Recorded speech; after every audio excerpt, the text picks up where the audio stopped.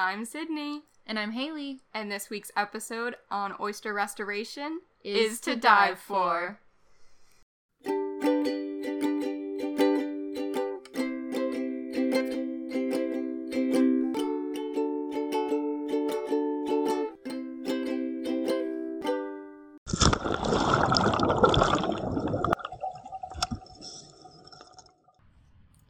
Hey everybody, it's Haley. Hello.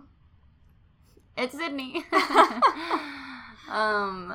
We have just gotten back from an entire week at sea. It's pretty cool. Yeah, but unfortunately we had no cell service or Wi-Fi, so our episode did not publish for last week. So we're sorry. We had planned to give you guys some content while we were away, but obviously that didn't happen, so it's happening now. We are back to our regularly scheduled programming. Here you go. Okay, first we have Sydney's marine news of the week. Yes. So the article I found today was titled Deep Sea Coral Reefs Discovered in the Galapagos Marine Reserve. Ooh. I know. Basically, in the Galapagos, they have this marine reserve, and it was founded in 1998. And this year, the first ever deep reef was discovered in this marine reserve. And this reef was found at 400 to 600 meters deep, which is very, very deep, like almost 2,000 feet deep. Wow. So it's at the summit of a previously unmapped seamount. And they say it supports a breathtaking mix of deep marine life. And it's on a ridge of a submerged volcano, basically. That's super cool. It kind of relates to what we were doing on the research cruise, because we had some tech teams doing some deep reef research, but not that kind of deep. Very different. No. So they weren't able to use divers. They actually used the research submersible Alvin from Woods Hole Oceanographic Institute. Nice. Yeah, so super cool. And it said this is the first time that the submersible Alvin has explored this region within the marine reserve. But now they have all these upgrades like 4K video imaging systems and sampling capabilities. So that's why they were able to really explore this area. That's really cool. That's awesome. Yeah. And they also said that, let me see. Oh, these reefs are very old and essentially pristine, unlike many of the reefs found throughout the world. So it kind of gives us, as scientists, a reference point to understand the importance of these reefs and their ecosystem function. That's super cool. Yeah, I think two things that are super interesting to me about that is, one, obviously these organisms down there are like photosynthetic. They don't photosynthesize like most corals do, or most shallow water corals anyway. So that's interesting to me. And the reason that I know or assume that is that at that depth in the ocean, you're not getting any light. Oh, no. Yeah, that's past the mesophotic layer. So, and these are all words we will have some guest speakers hopefully speak on soon. But mesophotic, meaning middle light reef, is usually between like 40 and 90 meters, I believe, is kind of the general. So yeah, 400 meters is to 600, well below that. Yeah. So super interesting. And then the other thing that I think about is just like these areas that are hard for people to get to are a really good reference for like what something maybe should look like, or without human impact. Exactly. Yeah. I use that word should very loosely because it implies morality where there maybe isn't, it's all just one big shifting system. But yeah. I'm going to try and find pictures or videos from this. I think that'd be interesting to post and show everyone. Yeah, super cool. Yeah. Awesome. Well, without further ado, we have an awesome interview for you guys from our benthic ecology meeting. We are still in the midst of all of those really cool interviews and sharing them with you guys, so we're really stoked for you to hear from this week's guest, Christa Russell, who's going to introduce herself now. Okay, so I'm Christa Russell. I am a second-year PhD student at the Dauphin Island Sea Lab through the University of South Alabama. So I use she, her pronouns. Great. I am a self-titled oyster girl. I love it. So I work in oyster reef ecosystems. That's awesome. So cool. And where is the lab that you're working at based? So Dauphin Island is in Alabama. It's just south of Mobile. Very cool. Super cool. And are you from Alabama or from another state? I am not. So I was born in Springfield, Illinois, which is flat and in the middle of nothing with no water. Cool. And I'm a marine scientist. So I moved to New Orleans for my undergrad and then ended up getting married and living there for almost like a little over a decade before moving to Alabama for my PhD. So wow, that's so cool. I've adopted the Gulf South. Nice. I like it. That kind of leads into our first question, which is, how did you get into the ocean? How did you, like, what drew you to the water if you lived in the middle of Illinois? Yeah, from a cornfield to an ocean. How did I get here? So I grew up watching Jacques Cousteau documentaries with my dad. I, was deeply into My Little Pony and Jacques Cousteau. The perfect combo. Those two things, for some reason, as a small child. So I grew up watching those sorts of things, and I think it's because it was so different, and I didn't have access to it, but all of the animals that live in the ocean, it was almost like they were from space, right? They're really different and charismatic, and even the tiny things, I was obsessed with octopus as a little kid, too, because I couldn't wrap my head around how something like that could exist. Yeah. Right? It's just, they're really weird and cool, and I loved that. So I kind of already knew I wanted to do that, and my parents were both divers, and they got me dive certified when I was 16, and that kind of just, clinched it. It was over. That's there was no hope for me from that point on. Oh, that's awesome. I love that so much. So do your parents just recreationally dive or do it for work? Or? Yeah, no, they're recreational divers. So actually, I only have my recreational diving certification. So I'm a PADI open water. I'm in the process of trying to do the AAUS stuff to do it for research. That's awesome. But I'm a little rusty. New Orleans doesn't have a lot of diving opportunities. Yeah. And most of the work I do now is in, 10-foot deep mud. So, we have to dive for some of the things we do, but it's not, fun, pretty diving. It's, why did I bother getting my tank out for this diving? Yeah. So, it's very different. Blind diving is a whole new experience. Yeah. Not the same. Not envy you. As someone who's spoiled enough to, teach and study on beautiful clear water coral reefs, I don't envy that. I was trained in Texas, so, all of my training is in lakes with low vis and whatever, and I taught, I think, one class in a lake, and I said, okay, I'm done. I will be moving to Florida, where I can see my students. So. Yeah, I feel that too. I got certified in Canada, so, Stone Quarry, and then the Niagara River, and it's okay, your instructor's, holding you while you do your skills, because you can't see anything. But it makes you a great diver, and then you're prepared for, a bunch of other situations you can find yourself in. If you can figure out how to dive without seeing anything, you can pretty much figure out how to fix any problem that you can see. Yeah. Yeah. You mentioned that you're a PhD student. So what does your current position entail, and what does your job look like? So I like to say that I'm paid to play in the mud. So I'm in my second year, so I'm still in that, honeymoon phase. Yeah. I love all of it. And my background's a little different than a traditional PhD student. So I spent almost 6 years working for a nonprofit coastal restoration group in New Orleans. So I had a salaried position and was working with a restoration network, building living shorelines with oysters.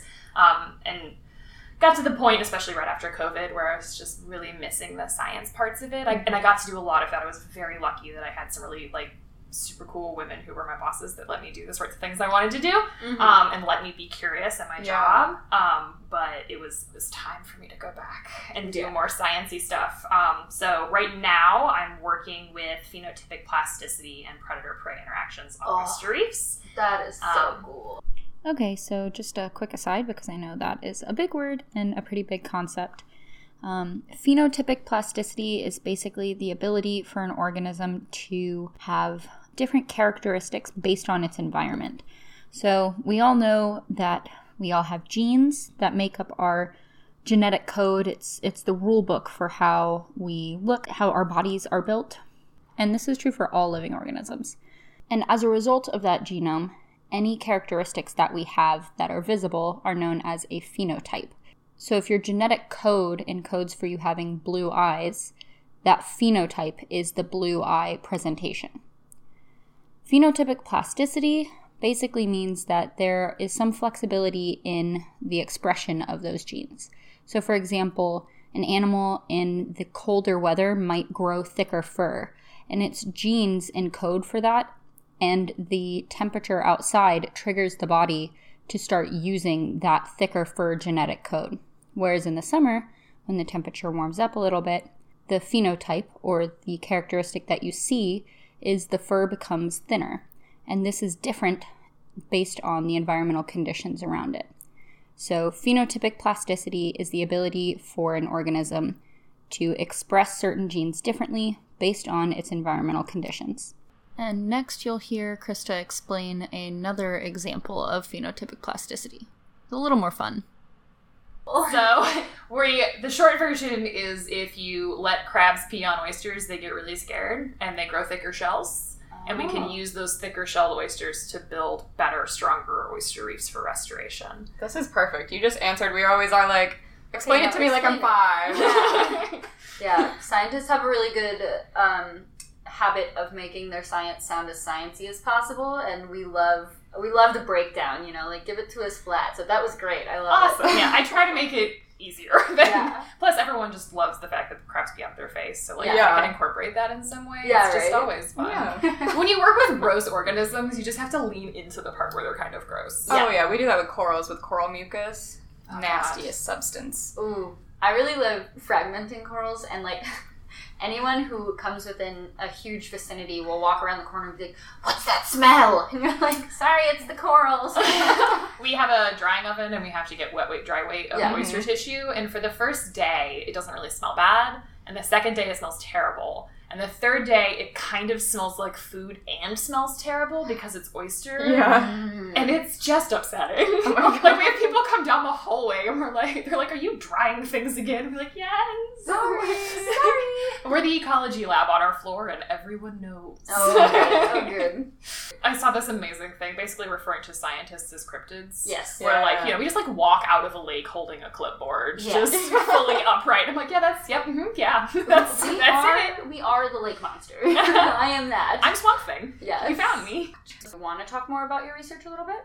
Sure, just a little bit, because it's a little it's a little more than just that. Yeah, sure, go for it. So we're using these predator cues, crab pee, to scare oysters into building stronger shells, and we're finding that seems to improve their survival well enough that we get better results for our restoration projects using those. But there's a trade-off. Right? There's always a trade-off for putting a bunch of energy into building a stronger shell. Yeah.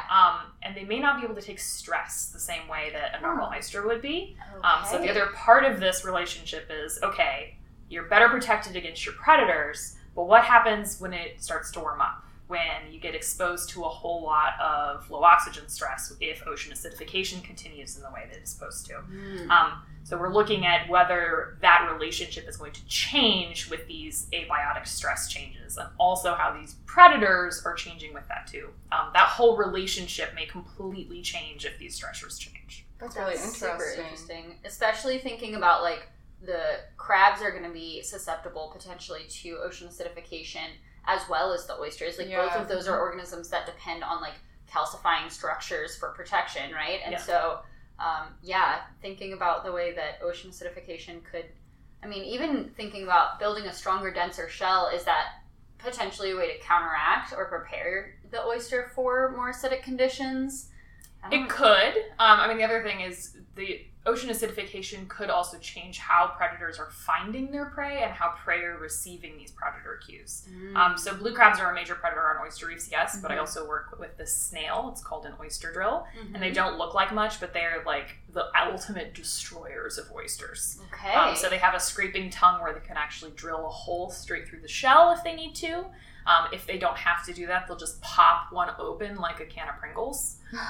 They're really incredibly capable for something that barely can see and doesn't have hands. Yeah. But they can get into places where blue crabs can't. And so there's all these questions around how are they even finding their oyster prey, and is ocean acidification likely to change their ability to forage for their food as well? So lots of super fun, I love puzzles. Yeah. So it's all these super fun, complex questions. Well, and that's another calcifying organism. So, me as someone who, I don't know, with my background in kind of toxicological work, my question is like, okay, larval development, early like juvenile development, who's likely to be weeded out from ocean acidification first? Like, are the snails even going to be able to like successfully grow into adult size and have healthy adult lives if they are, you know, are they going to be weaker in ocean acidification scenarios, or would the oysters be, or like everyone's competing against the same thing? So like, it's, I my mind goes straight to like development and growth questions too. So yeah, an intertidal oyster. So oysters are incredibly capable organisms. They live in dynamic systems, and when they live in the intertidal, they're really well adapted to handling stress. Yeah. And oyster drills, these snails, cannot be desiccated for any really prolonged period of time. Okay. So they retreat with the tide, and the oysters don't have to. So up to this point, oysters have had this refuge where they're safe for at least part of the tidal cycle. Wow. But if stresses get too hard, who knows? Yeah. Sea level rise. Right, or sea level rise. Sometimes oysters can keep up with sea level rise, which is cool. They grow on top of each other in a way that is actually, like, one of the benefits of using them for living shorelines is that they sort of self-heal. Yeah. They adapt to the conditions around them to a point. So instead of building a concrete wall and then having to rebuild it 3 years later, your oysters do it on their own. Yeah, that's great. That's awesome. I was just about to ask, what's the benefit of a living shoreline as opposed to a coastal hardening with concrete or with barriers or whatever, man-made systems? Yeah. Well, so one of those is the adaptability component, right? Now with that comes this understanding and acceptance that it does change, and humans aren't good at that. People don't like it when their shoreline moves around a little bit, and that is part of living shorelines, is that they are dynamic. But they provide all of these ecosystem services. So they provide habitat for lots of really important organisms. I've lived in the Gulf South long enough to know that, like, blue crabs are important. Fishing is important. Oysters are important. I want to keep eating those things. They're really major fisheries for the Gulf South. Oysters in general are incredibly important to the economy of the Gulf South. Right. So that ecosystem, like, facilitation is really, really important in living shoreline work. And then you have this component of they can sort of self-heal. And we're learning a lot about them. They're not one size fits all, and they don't always work. I also think inherently they're just more beautiful places. I love going down in and along like the bayous in Louisiana or in Alabama, and folks who live on the water, instead of having a bulkhead, they have a salt marsh and a dock that goes out over the salt marsh. It's this incredibly beautiful place, and there's tons of wildlife, and like I would want to spend my time out there and not sitting on a bulkhead wall personally. They also hold up better to things like storms. So they seem to do a much better job of protecting your shorelines than hardened structures do. Right. So in the long term, they can be more cost effective. Yeah. Okay. I have a question. Thinking about it, like, from a coral perspective, that's where my mind initially went. Like, we have certain genotypes of corals that are more thermally tolerant. And I know you mentioned that some of these oysters might not hold up well with climate change conditions, but you're able to harden their shells. Do you also have, like, oyster genotypes that are more thermally tolerant? Oh, that's one heck of a question. So the short answer is yes. Okay. Oysters are very plastic. So there are regionally adapted populations that have shown that they have different abilities to cope with things like thermal stress. But also things like salinity stress. So in South Louisiana, if you live east of the Mississippi and they open the Bonacary Spillway, which is a flood control structure, it lets the river flow. And so you'll go from a relatively saline estuarine environment to a very fresh estuarine environment very quickly, and it can stay that way for prolonged periods of time. And so those oysters seem to be better adapted at dealing with that low salinity stress than in places like Alabama. It just depends on how much runoff you get. There might also be some regional adaptation to certain disease resistances, but again, that becomes very complicated when you start talking about these other stressors on top of it. Oh, yeah. So I know that's not like a super helpful answer. The short answer is like, yes, sort of. Yeah. But there has been some work that has demonstrated that it's not exclusively genotype. It's some epigenetic stuff. Yeah. So there's only so far they can get pushed. And how far they can push depends on what regional population you're talking about. Okay. And once again, we are talking about that phenotypic plasticity here. So how far they can be pushed within their genotype to have differentially expressed phenotypes. And if you're thinking about things like restoration, usually we're sourcing our oysters from hatcheries. Those hatcheries have strains, essentially, that they have these bred types, and they try to breed them for being really resistant. But you can only get access to certain ones in certain places, and there's never enough larvae to go around. Yeah. So it is a bit of a challenge in that respect, unless you want to start breeding your own oysters. So, question to kind of, piggyback off of that. With corals, a lot of time I know there's some early work being done looking at whether you can expose them to stress as larvae or as young organisms in a way that will bring out that phenotypic plasticity that will allow them to become more adapted within their genotype. This isn't, you're not expanding the ability of a certain genotype. Whatever their genes are, but you are pushing them to the end of their phenotypic plasticity and getting them more and more comfortable, acclimated to these extreme conditions. And there's been some success in taking those and putting them out into the ocean. And we're trying to look and see, do they last longer under bleaching events? Do they, are they more resilient to different stressors?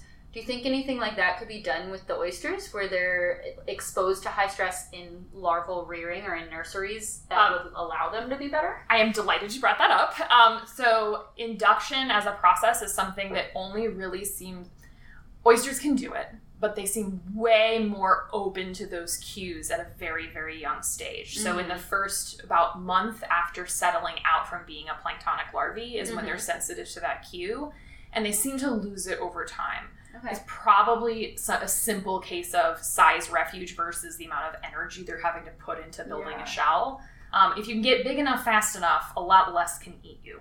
Yeah. So they're really just focusing on that, we think, in that young life stage when everything eats them. Yes. And then once they get big enough, they back off. Now, I know folks have done some work with, say, ocean acidification type situations with planktonic larvae.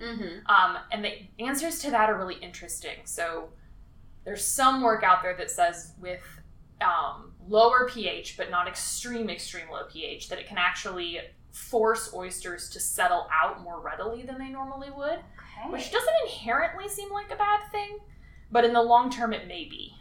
It's important that they pick a good place to settle, much like corals, because if you choose wrong, you die. Yes. We just talked about that yesterday. If you make a bad choice, you don't live through it. Yeah. And so they're attracted to the calcium carbonate signature of adult oyster shell. And the idea being that if an adult oyster lived long enough to settle there, then this is probably a pretty good spot for an oyster to be. But yes, you can expose their larvae to things, and they do seem, at least in some cases, to be more capable of dealing with stress if you stress them younger. But they don't seem to hold on to all of them for really long periods of time. It just depends. Okay. The problem with being so capable and dynamic is that they're capable and dynamic. So the way one of my wonderful lab mates puts it is that you don't buy the security system until the white van is circling your neighborhood. Yeah. So if it's scary, they do something about it. But when it stops being scary, they focus on other things. Yeah. Taking in how similar oysters and corals are. So it's funny you bring that. So when I was little, I was like, I'm going to be a coral ecologist, and that's what I'm going to, and I still love them because community interactions are my jam. The more complicated, the better. Yeah. And diving, when I started diving, I was diving in the Caribbean, and I can just lay looking at the same square meter for an hour. And I'm an invert person, and so you're speaking to your people here. I love this. So one of the reasons I like oysters as much as I do is because I'm drawn to those structure building, reef building animals that create a community.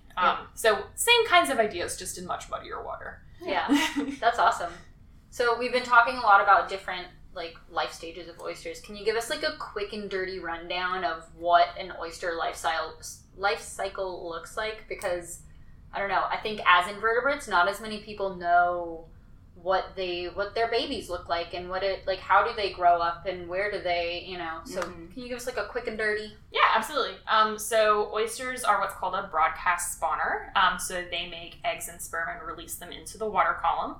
They're fertilized in the water column as very, very, very, very small as zygotes. You would need some powerful microscopes to see them. They live as planktonic larvae, so in the water column, free-floating as very, very small organisms for about 2 weeks. Okay. They go through a few life cycle stages in there. When they're ready to settle, they grow a tiny little foot. They're actually called a pedivillager, pedi meaning foot, and they start looking for a place to settle. They settle out. They have a terrible name when they settle. They're called spat. Okay. Which is just a terrible name, but they're really cute. So like when they settle out, you can see them with your naked eye, but not easily. They're like little specks. Yeah. But they grow really fast. And when they're about 2 inches long is when they're considered an adult. It's important to know that once they settle, they can never move again. And they do build their own shell. So they like friends. They are reef-building organisms. Like you're not going to find them living by themselves or wandering about like a clam. They don't do that. They live in apartment housing. You said high rise. Yes. Yeah. Stack me on top, baby. That's great. That's awesome. So you mentioned earlier that a lot of people rely on these oyster reefs. What is the importance of different communities and fisher people in science? Oh, I'm so glad you asked that question. So I think it's important as scientists to remember that we're people and that we work with animals and ecosystems that directly affect people and that are affected by people. And it's really important that we remember to frame those sorts of thoughts and questions and all of the things we do within that context. So oysters are incredibly important to people along the Gulf Coast and elsewhere because they are a commercial fishery, they are a resource, but they also have this cultural heritage associated with them. People are very attached to them and they're part of an identity of place, particularly in Louisiana. So it's important that when we're especially doing things like restoration, we're taking into account the needs and desires of the communities that grew up with those ecosystems while we're doing that sort of restoration. So when I was working in Louisiana, we worked with the Pointe-au-Chien Indian tribe. That's how they prefer to be referred to. Wonderful people who reached out trying to protect a natural cultural resource. There are what's called a shell mound. They can be burial sites. They can be places of important cultural heritage. And they would be considered, say, a archaeological site, except that's not how these folks use them. They're still really important to maintaining their culture and passing it on to new generations. So we've worked with those folks. They reached out and wanted to build a living shoreline to help protect that shell mound with a living structure made of that same shell. And that was a really, really beautiful project. It was wonderful to be able to provide expertise in a way that was needed and asked for by the community, and that we were working for them, right? Yeah. We were serving multiple purposes, but we're working for them to make those sorts of changes because they recognize that with climate change, with sea level rise, they needed to protect their resource. Same thing with working in a fishery. There's always going to be potentially competing opinions about what you should and shouldn't do with oysters. Should the oyster fishery be open? Should it be closed? Do you do restoration this way or that way? It's just important to remember that people have good reasons for having those ideas and that we need to keep getting better at listening to those needs, or it just won't work long term. Yeah. I think that's so important because those are the communities that grew up with that resource. They know the value of it and they want to preserve it. And they're going to be the biggest advocates for that resource. Yeah. And for long-term sustainability of projects, having communities and building a trust network and having those folks on your side, that's what makes things last. Yeah. That's so awesome. I think that early in my scientific career was really very solely focused on the science of the matter. As you should be, right? When you're learning how to do science, it's important to be very focused on the science. And about halfway through my college career, I went through like a science communication portion of a class. It was like this really cool cohort-based class where the first semester, it was like a 2-semester long thing. First semester we did a whole bunch of research. It was like original novel research. And then the whole second semester was based around communicating that research. And so we would go to like different community events. We went to our first conference and I presented my findings. We got a publication ready for submission, all that stuff. And I think in that semester, it really hit me how important it was to communicate my science, because I realized that if I only communicate my science in a way that other scientists who make up less than 1% probably of the entire population, right? Like maybe marine scientists specifically, there's not that many of us in the grand scheme of things. So if I communicate it effectively so that 100% of all the marine scientists in the world are convinced that I'm right and want to do something about it, that is still not nearly enough people to get anything done. So I realized that if I'm not communicating my work in a way that's applicable and understandable and reachable by the public, then my work isn't going to go anywhere. It's not going to mean anything, and it's not going to do anything. So in order to make impact with and like protect the things that I think are so important and worth protecting, I'm going to have to be able to communicate that to people who aren't just in my field, who aren't just scientists. And I'm going to have to explain why it matters and why it's important, and then hear them too, because if I'm speaking at a wall, there's no way that anything's going to get done. It's got to be a conversation. So I think integrating community needs and human needs into like real management solutions based on science and based on like human needs is just super, super important. So I'm really glad that you brought that up. So with all of that science communication and also super cool science work that you do, I know you don't dive a whole lot for this job, but you have in the past. What is your favorite aspect of all of this? What's like your bread and butter of this career? I get to be curious as a job, and that is something that I feel very, very privileged to be able to do. My career is all about asking questions and learning from environments, from other people, from snails, things that like I never thought to ask in the first place, and I love that I get to do those sorts of things. The field work is very much my bread and butter. I love to go play in the mud. I like to just go see what things are doing. Like, what are they even doing out there? Yeah. That stuff's so much fun.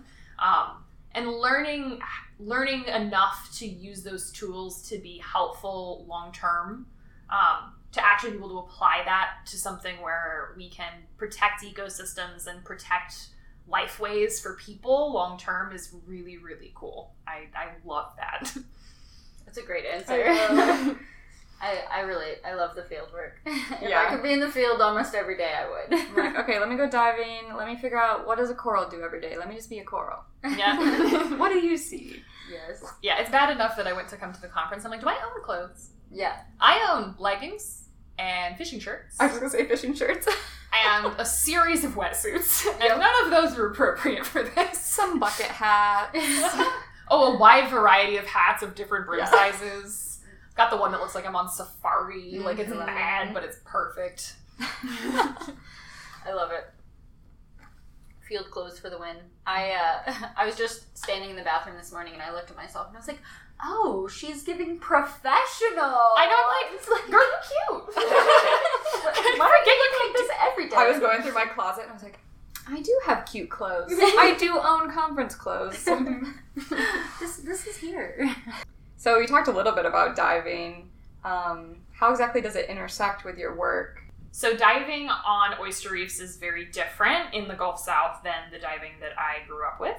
I grew up diving on coral reefs in the Caribbean with beautiful blue water and perfect visibility, and I can just go watch fish and watch corals and check out sponges and go peek around coral heads and try to find octopus. And all of those animals live where I work, but I can't see them. So I'm diving in water that is almost no visibility. You can't see your hand in front of your face. Most of what I'm working in is less than 15 feet deep, so the tank is really just there as a convenient encumbrance. Yeah. But part of that, it lets you access this system that's really hard to work with. Like, I recognize that I work in a system that because you can't see, you can't use these same types of tools and techniques to look at your study organisms. You have to get kind of inventive. And it also reminds me that one of the reasons I think people need to be exposed to oyster communities and oyster reefs is because you can't see them. They're not charismatic in the same way that so many other animals are.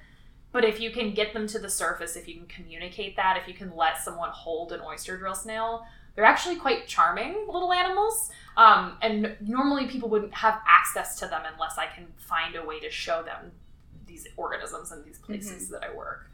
So I think the diving is a good way to remind me that I'm lucky. Yeah. So do you mostly do, like, I guess, do you dive to collect samples, and then, yeah, what other kind of tools are you using underwater? So we do dive to collect, so oysters can grow subtidally, so they're never exposed, or intertidally, where they're exposed regularly as the tide goes in and out. Those subtidal oysters are just deep enough that it's really hard to hold your breath and pick up a whole bunch of rocks at once. Turns out rocks are heavy. So if you need to pull samples from trays that are a meter square, they're 50 to 100 pounds a piece. You can't snorkel. Well, you can snorkel down and pick them up, but it's not ideal. You get really tired really fast. Yeah. I have never been in such good shape as I was that summer. But if you can dive it, then you can actually spend time down there collecting samples, getting an idea of how our oyster reefs are doing, if we have new babies settling on them, what predators are hanging out, what kinds of new fish or invertebrates have started using that reef as a habitat. Basically measures to understand whether our reef is actually making a developing community, a developing ecosystem, Gotcha. or if we just threw some shell in the water. Yeah. Because again, you can't see it. The intertidal ones are kind of great because you can see them and you can watch them change over time. But the subtidal ones are like mysterious and sort of more fun because of that. But most of the measures we're looking at are related to how long-term survival is working with oysters, if they're actually making this ecosystem we hope that they are. Yeah, and like providing that ecosystem function. Mm-hmm. Super cool. Oh my gosh. Is it so exciting to, like, maybe this is dumb, but are you as excited as I think I would be to see, like, baby oysters growing on things?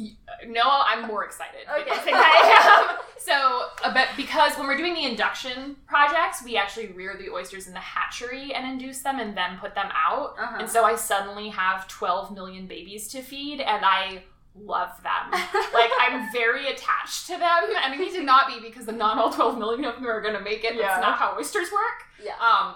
But when they first settle out, when they're that little petavillager, they have little cilia, so little hairs. So imagine a little semicircle that has a little fuzzy halo. Ooh. And they swim around like kind of crazy, like a bumblebee. Oh. Like they're not the most, they're a little directionally challenged, can we say. So like they're zooming around in little circles like little lost bumblebees, and it's just like the cutest thing I've ever seen. Oh my god. And then they settle out and start to grow, and I'm so proud of them.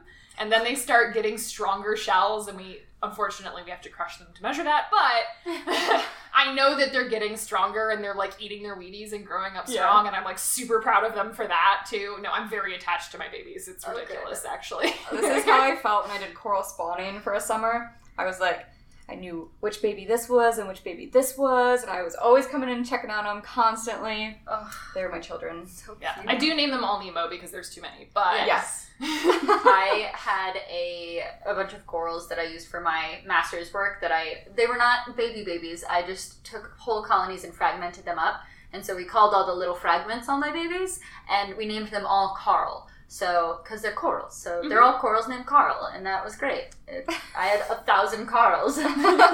So good. Okay. Do you think, throughout your experiences in diving and in science, or even as like working with the Living Shoreline organization, have you ever felt like any of your identities or like demographics or anything have caused you to have a different experience within the field than anyone else maybe? Yes, but not necessarily in a bad way. Yeah. So I have been very, very lucky that I have worked with a lot of really wonderful female scientists and women scientists who are very supportive of everyone they work with, but they hold up other women in sciences in a way that is really, really helpful. And that's sort of been a consistent thread in my career, is that I keep lucking out and getting to work with these super badass women. That's so amazing. How beautiful. I know, but it's wonderful because it reminds me to be that for other people too. Yeah. Yes. I really do think that having someone on your side, having that sort of representation creates more of that representation. It really, really does. So it's it's a really good reminder that like there's a reason why we do the things that we do, and that everyone has something to learn from somebody else. Yes. And people's favorite thing to do is talk about the things they like. Yeah. So ask them, right? But having other women do that for me has been really, really wonderful. In the field, particularly in the South, and because I did not grow up in the South, and I don't sound like I grew up in the South, I would say that as a woman working in the field, it is very common for men and women that are from the South to try to help me because they assume I don't know what I'm doing. Yeah. Which, to be fair, I'm like carrying a bunch of really heavy, weird-looking equipment into a marsh on foot, and I look insane. Yeah. And I get that. To them, I look insane. And so I think that desire to like help a little lady out, while it is frustrating, is also a really great way to start a conversation, because that person is already open to communicating with you and helping you and talking to you about what it is you're doing. And so I can sneaky science my way into that and then actually start talking to people and learning from them and letting them learn from me. So yes, I do think that being a woman in science is certainly different than not being a woman in science, at least for me. But there are ways for that to be really, really helpful long-term and have these growth opportunities. That's a really good perspective. Yeah. I think that I agree. There have definitely been times in my life that I feel like because I don't come off as super intimidating, people are more open to communicating with me. And it has totally given me an in a lot of conversations to be like, also, here's coral science. Like, this is why corals are so cool. And people are open to hearing that from me because I don't come off as, I don't know, like a bigger, more intimidating presence, I think, sometimes. I think, like, specifically on dive boats, too, I've definitely had multiple occasions where people, like, just chatting with me, and I'm like, yeah, by the way, I'm, like, out here because I study coral reefs, and then I give them, like, a lowdown on, like, this is what's currently threatening our reefs, here's how you can help, and, it's just a perfect in. This is a kind of unrelated story, but just last week I was actually down in the Keys doing some diving, and I had, like, a very similar experience, except I felt like a National Geographic photographer. It was, like, a very strange moment. I got on this dive boat, and I'd been out with them the night before, and I'd been asking, like, the crew, I was like, hey, do you guys know where any, like, pillar coral are, which is a really cool species of coral, also basically locally extirpated here in Florida. Pretty much their extent has been sequestered to certain places in the Caribbean, but even still, like, large reproductive colonies are really rare anymore because of this disease that's come through. And so anyway, I talked to them and I was like, hey, do you guys know where any are? And they were like, yeah, we know, like, let's go in the morning. And I was like, okay. So we get on the boat and it's like me and my boyfriend and all my friends with, like, their big, huge cameras and whatever. And the boat captain was like, hey everybody, we're gonna go look for these corals. Haley here's a coral scientist, so she's gonna tell you more. And I was like, wow, I feel like I just, like, I feel like I'm on an adventure, like, and we're out here looking for the elusive pillar coral. And we ended up finding them, and it was super, super cool. And I got to give everyone on the boat, like, a little spiel, and I was like, yeah, this is this coral, this is why it's important, this is why I'm interested in finding it, this is why it's really not here anymore, like, this is what you can do to help, and ask me if you have any questions. So, like, that little impromptu, like, I don't know, community education experience was super fun for me, and all the divers kept coming up and being like, wow, this is so awesome, like, I got on the right boat today. I was like, thank you. I'm so glad you brought that up, because I think some of the most wonderful proponents of, like, doing good science and taking care of ecosystems and trying to help are the people who hunt and fish and dive, because they're working with and living in those places, and it's so important to them. Like, some of the biggest help I've ever had has been from oyster people who are out there harvesting oysters, who know where to find things, who can help me fix problems, who have a really, really, like, intricate understanding of all of these things that I'm trying to learn from a scientific standpoint, but they already have all of this knowledge. But they're really, really open to sharing most of the time. And again, it just helps build that trust relationship. Yeah. And I know that there are thoughts out there that scientists should, stick to science and the science communication should be like kept to communication professionals. And I 100% agree that you can be really good at communication. And as scientists, we often are not trained well to do that. Yes. And that's not necessarily our fault, but we're not always good at it. Yes. But the best people to talk about something are the people who are passionate about that thing. Mm-hmm. And have you ever met a scientist who isn't so into their study organism or what they do? Like, I can wax eloquent about snails or worms for forever. Yeah. Which is weird, but I can do it and I don't know who else can. Yep. Me and all my friends really love small invertebrates that live on the ocean floor, and once a year we all get together and tell each other all the things we know about these random invertebrates that live on the ocean floor, and we call it the Benthic Ecology Meeting. Dun, dun, dun. Okay, I think we're on the fun questions now. We'll knock them out and then we'll get on our way. You mentioned that you dive in the South, and it's not the best conditions. Is there anywhere in the world that's on your dive bucket list? Oh, not just one. I want to go everywhere. I've never been to Indonesia or Palau. Oh. And I would absolutely love to dive on those reefs.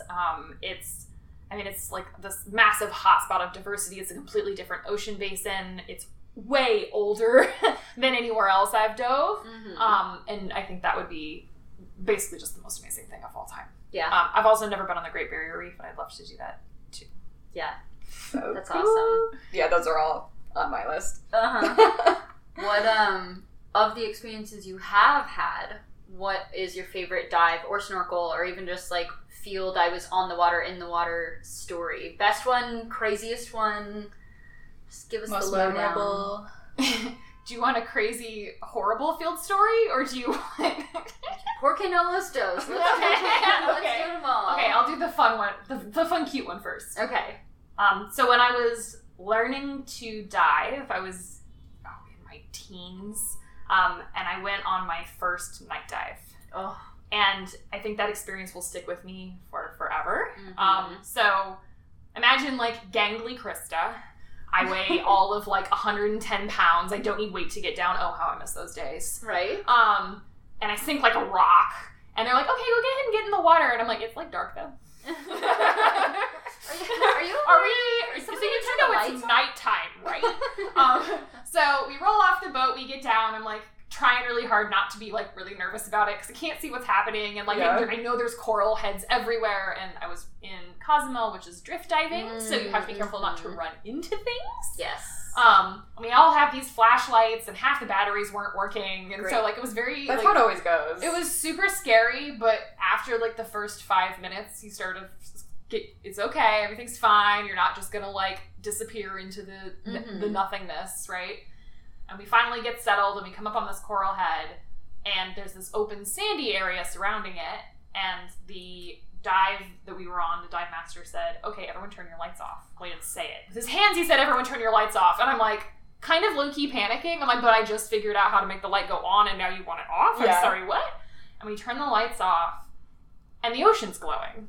Mm-hmm. And you move your fins, and these beautiful strands of these bioluminescent organisms are just flowing around. And when you move your hands or your feet, I mean, the currents will drift around these coral heads, they glow and fluoresce all these really stunning blues and greens. And it just doesn't look real. Mm-hmm. It looks like you live in Magic Land. And I was immediately just so overwhelmed by how wonderful and beautiful and weird and bizarre that is, and completely forgot to be worried about anything for the rest of the dive. I really wish that everyone could see that. Mm-hmm. Because if you weren't in love with the ocean or the earth before that, you will be. Yeah, I agree completely. My first night dive that I saw the bioluminescence, I think I legitimately was in tears. Oh, It is so beautiful, and it's so impossible to capture on photo or video. So like, it's really something you can only experience when you experience it. It just truly is so unique. I had the same experience. My first ever night dive, we were in the Cayman Islands, and we all turned our lights off and saw all the bioluminescence, and that's still probably my favorite dive ever. And then you remember that the thing making that light is this teeny tiny itty bitty little organism whose whole life and world is something that you never think about or interact with, but it's there all the time living its tiny little life. And then I I like it when the world reminds me that I don't know anything. Yeah. It's kind of wonderful. Yep. Oh, that's wonderful. Okay, what's your crazy story? So I think the wildest, weirdest field story I have, which was actually a wonderful time, and everyone was okay. Let me start with everything was okay and everyone was okay. Great. So we were doing some oyster reef monitoring in Biloxi Marsh, which is out in Louisiana, so east of the Mississippi River. We're out pretty far. It's like a 45-minute boat ride through a bunch of bayous. That area has a bunch of mud flats before you get in deeper water, so it's if you go at the wrong time of day, you get stuck. So we'd been out there. It'd been a really long day. We were chasing light to get back. We had many problems that day. Our equipment, our very expensive equipment, didn't feel like cooperating. So it took way longer to do what we were trying to do. So we're trying to book it back to the boat launch, because if it gets dark out there, you're in a maze. I mean, you're in a salt marsh maze. You can't. There's no light. It would take forever to get back. Someone might accidentally hit you. You could get stuck. It's not a good situation to be out there at night, Right. especially if you're not prepared for it. So we're booking it to try to get back, and we're coming around a corner, and the boat just stops. And every boat in the history of the world has motor problems. Yep. Yeah. Like, my unwritten rule is that every boat will break the third time you use it. Yeah. Like, that's just what happens. And that's okay. We're prepared for that. So we get back to the engine and make sure, like, you know, the engine's peeing and, like, the motor's running. And we're like, oh, what's going on? And, like, we figure out that we've spun the prop. So essentially the prop, the part that makes the boat go, isn't attached to the boat anymore. And you can't reattach it to the boat. So we're out with a local fishing guide. Oh, local fisherman. Wonderful. And he calls up his buddy on his cell phone. And we're just waiting as the sun's going down. Alligators are circling. And we're just like, oh no! And this guy in a shrimp boat comes tugging up. I mean, this boat is like belching black smoke and like looks a little bit like it's been duct taped back together too many times. Yeah. And he's like, no, I'll give you a tow. And I'm like, okay. I don't know if his boat's gonna make it.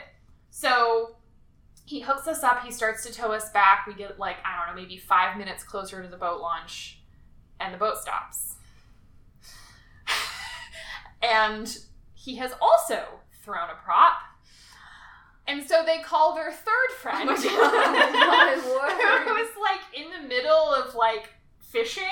And so he's like in a shrimp trawler, and he just like comes up. So we have a little like charter fishing boat towed connected to an oyster boat being towed connected to a shrimp trawler. Like, it was the world's saddest, most embarrassing parade of all time as we're, like, trying to make these tight corners in these giant boxy boats. And, like, and we got back and everything was totally fine. But I don't think I've ever been towed by two separate broken boats. Wow. But we all had a really great beer afterwards, so it was okay. Made some new friends. Oh, yes, we did make new friends. Because we couldn't go more than, like, 2 miles an hour. Not even. Like, I'm, like, watching, like, this gator is just, like, going passing us. Like, I'm sorry, you're in the slow lane, guys. I'm like, so it took forever, but it was kind of fun in a very annoying Sick sort of way. That is amazing. That's probably one of the best field stories I've heard. I know. That's great. Oh, we were completely covered in mud, so we were sampling on an oyster reef at low tide, because we could only sample at low tide. It's the only time it was exposed, but it's in mud. So we were literally coated from here to like toes to head, just swamp thing. It was back to the cryptid thing you mentioned earlier. And like we were, and like these very sweet fishermen were like, "What are you girls doing out here?" And we're like, "Don't worry about it. It's fine." You gotta do what you gotta do for the oysters. It's a cryptid broken boat parade. It's perfect. I'm sure we looked desperately in need of help. Yes. Oh gosh. That's amazing. Yeah, if you had to pick one marine organism, what would you say is your favorite? I think my favorite marine organism, if I had to pick one, is probably the flamboyant cuttlefish. Ooh. And it's not because such a good answer. he's flamboyant. It's because he's tiny and they have so much sass. Yes. I have never seen so much personality in a thing without a spine in my life. They're smart, and they have this like their ability, like, they have these social cues, they have behaviors, like, they have these really complex little lives, and they just, you can't look at them and not love them. Yeah. They're just darling. Oh my god, I love that so cute. much. I want to see one in the wild. But Yeah. I think, like I was telling you before, that I've developed a reputation for squealing underwater. Mm-hmm. And I don't think I would be able to stop squealing. Like, I would just lose my mind. And I'm not sure they'd love that, but I can picture it now, like, finding a flamboyant cuttlefish and just being like, Yeah. The first time I saw a squid diving, I Yes. definitely made a little squeak sound. Yep. They're my favorite. mm-hmm. So good. Yep.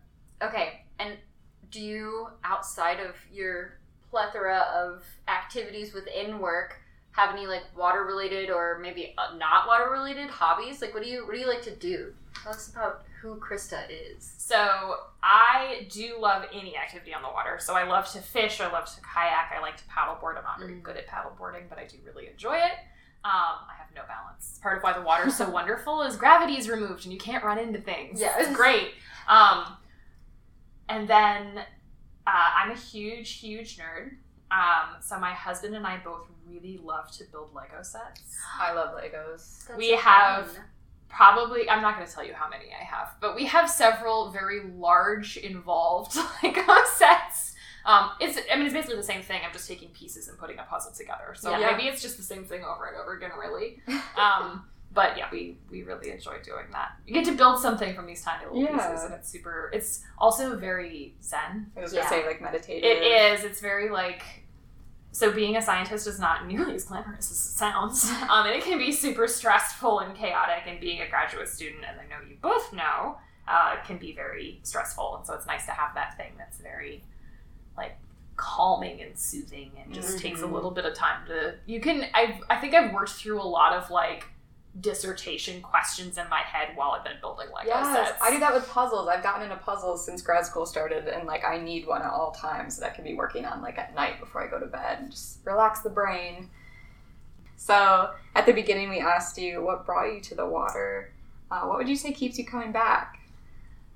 That it is never the same twice. I think that's one of the things I love most about it, and why I keep coming back, is that it changes in all these super fun and interesting ways. Also, it needs us. And I think I can genuinely learn enough to be helpful.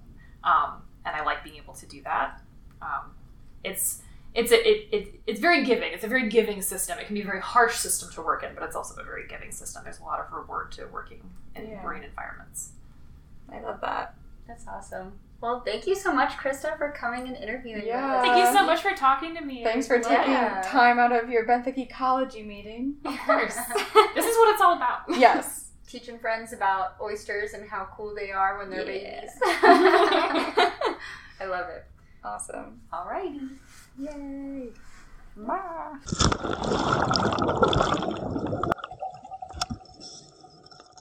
Thanks so much for listening to this week's episode. Don't forget to head on over to our website where you can find information on submitting your great stories for our Fish Tales episodes.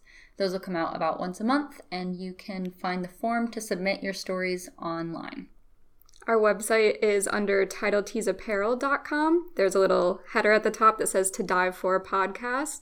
And if you hit that link, we also have merch for sale. And you can also find us on Instagram at To Dive For Podcast, and on Facebook as well. Don't forget to like and follow and share with your friends. See you guys next week.